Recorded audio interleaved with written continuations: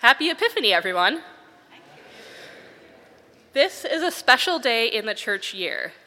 Today we remember and honor the Magi, also known as the wise men in the translation we just read in our gospel reading, who traveled many, many miles to visit the child Jesus.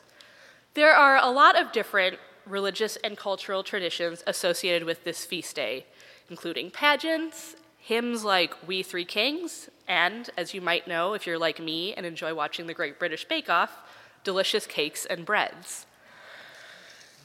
In many communities, including here at SPSA, the story of the Magi is combined with the Nativity story.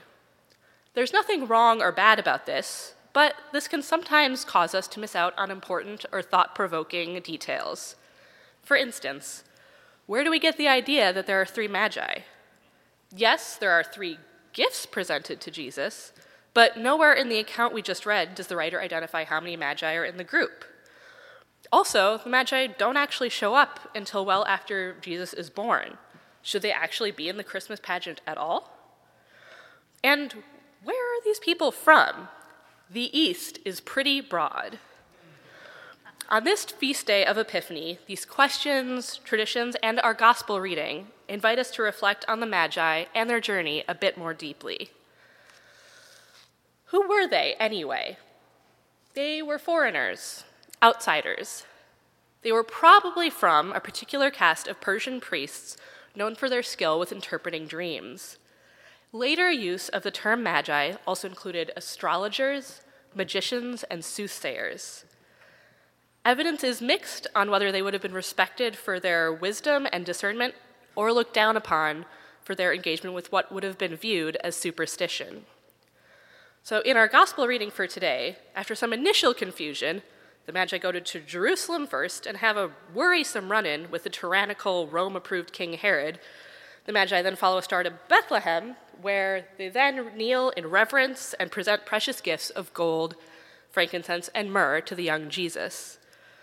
After doing this, we are told that the Magi return to their home country, having been warned in a dream to take a different route back to avoid Herod.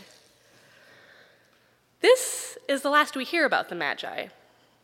They don't show up at the Sermon on the Mount shouting, "Hey Jesus, remember us? We met you when you were a baby. We always knew you were special." They aren't at the Last Supper, gathered around a table with Jesus and his disciples. And we don't find them weeping at the foot of the cross, alongside Jesus' mother Mary and Mary Magdalene. If we go by what this text says, the Magi return to their own country and, in all likelihood, their own religious practice. And yet, the Magi leave us with a powerful image of a group of people who have traveled a long and likely dangerous journey from a distant country to offer extravagant gifts to honor an infant whose ministry and world-changing impact have yet to be revealed. How do you not leave an experience like that forever changed? In their encounter with Jesus, I believe the Magi experienced what the late Swedish Lutheran bishop and former dean of Harvard Divinity School, Krister Stendahl, calls holy envy. Holy envy, Professor Stendahl said, is when we recognize something in another tradition that is beautiful but is not in ours, nor should we grab it or claim it. Holy envy rejoices in the beauty of the others. One example of holy envy is described by religion scholar Jordan Denari Duffner in her book, Finding Jesus Among Muslims: How Loving Islam Makes Me a Better Catholic. Through study and engagement with Islam and Catholicism alongside her Muslim peers, Denari Duffner found that her Catholic faith was deepened. Witnessing her Muslim friend devotion to the practice of salat, that is, praying 5 times a day, motivated Denari Duffner to try Catholic prayer practices like the daily examen. Using these kinds of structures to pray led to a profound shift in her spiritual life. Denari Duffner writes, "I developed a deep personal friendship with Jesus, who became a companion to me on campus and as I eventually explored the Middle East. I also joined a small Catholic Bible study group that provided me with a community with whom I could reflect on Scripture. I grew to love my Catholic faith again. My re-embracing of Catholicism would not have been possible without my exposure to Islam and my immersion in the Muslim community.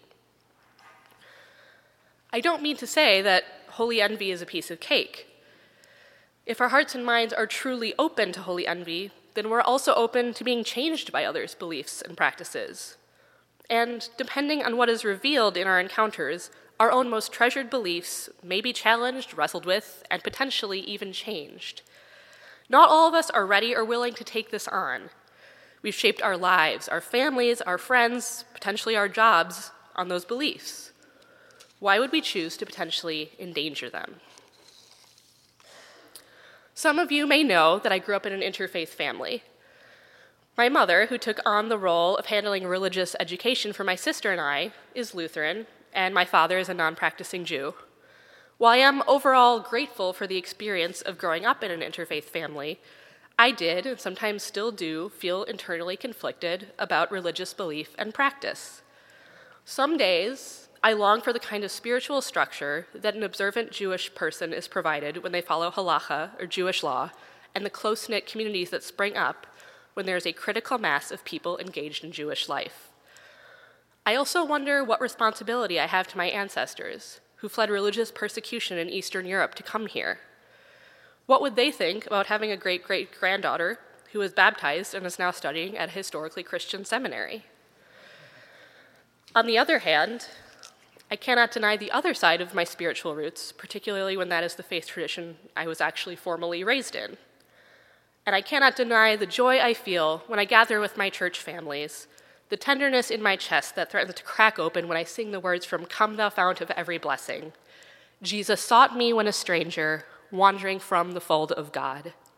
I cannot deny the power of Ash Wednesday and Good Friday, the days of the Christian year when I feel most connected to God because Christ's and our own mortality is so front and center. I'm still learning how to productively grapple with my own experiences of holy envy. And while I sometimes do feel conflict or pain, I've also come to realize that holy envy I experience forces me to think more deeply about Scripture and how it has been interpreted to build both bridges and cause harm, our hymns and the theologies within them, and about the life and religious practice of Jesus, who was a pious Jew himself. Because of holy envy, my own faith refuses to remain stagnant. On the contrary, holy envy is fertilizer. What gifts does your faith give you to carry on your journey? What is your gold, your frankincense, your myrrh?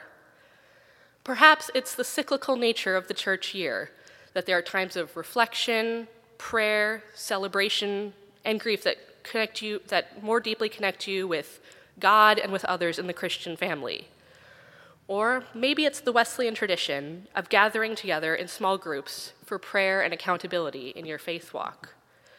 Perhaps Holy Communion, which we're celebrating today, is deeply nourishing to your soul.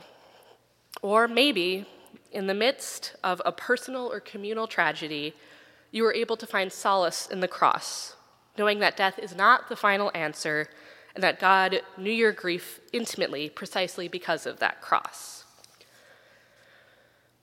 Now, think of your neighbors. Think of the members of B'nai Jeshurun who observe Rosh Hashanah and Yom Kippur in this very sanctuary.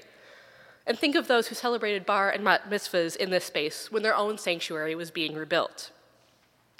Think of Daisy Kahn, who collaborated with SPSA and B'nai Jeshurun to build a stronger interfaith community here on the Upper West Side and globally. Think about your own family and friends who are not Methodist or are not Christian. What have you learned from those encounters? Have you experienced holy envy?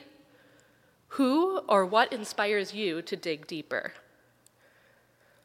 As we celebrate the Magi today and continue on our journey through the season of Epiphany, I urge you to reflect on the treasures that your own beliefs give you.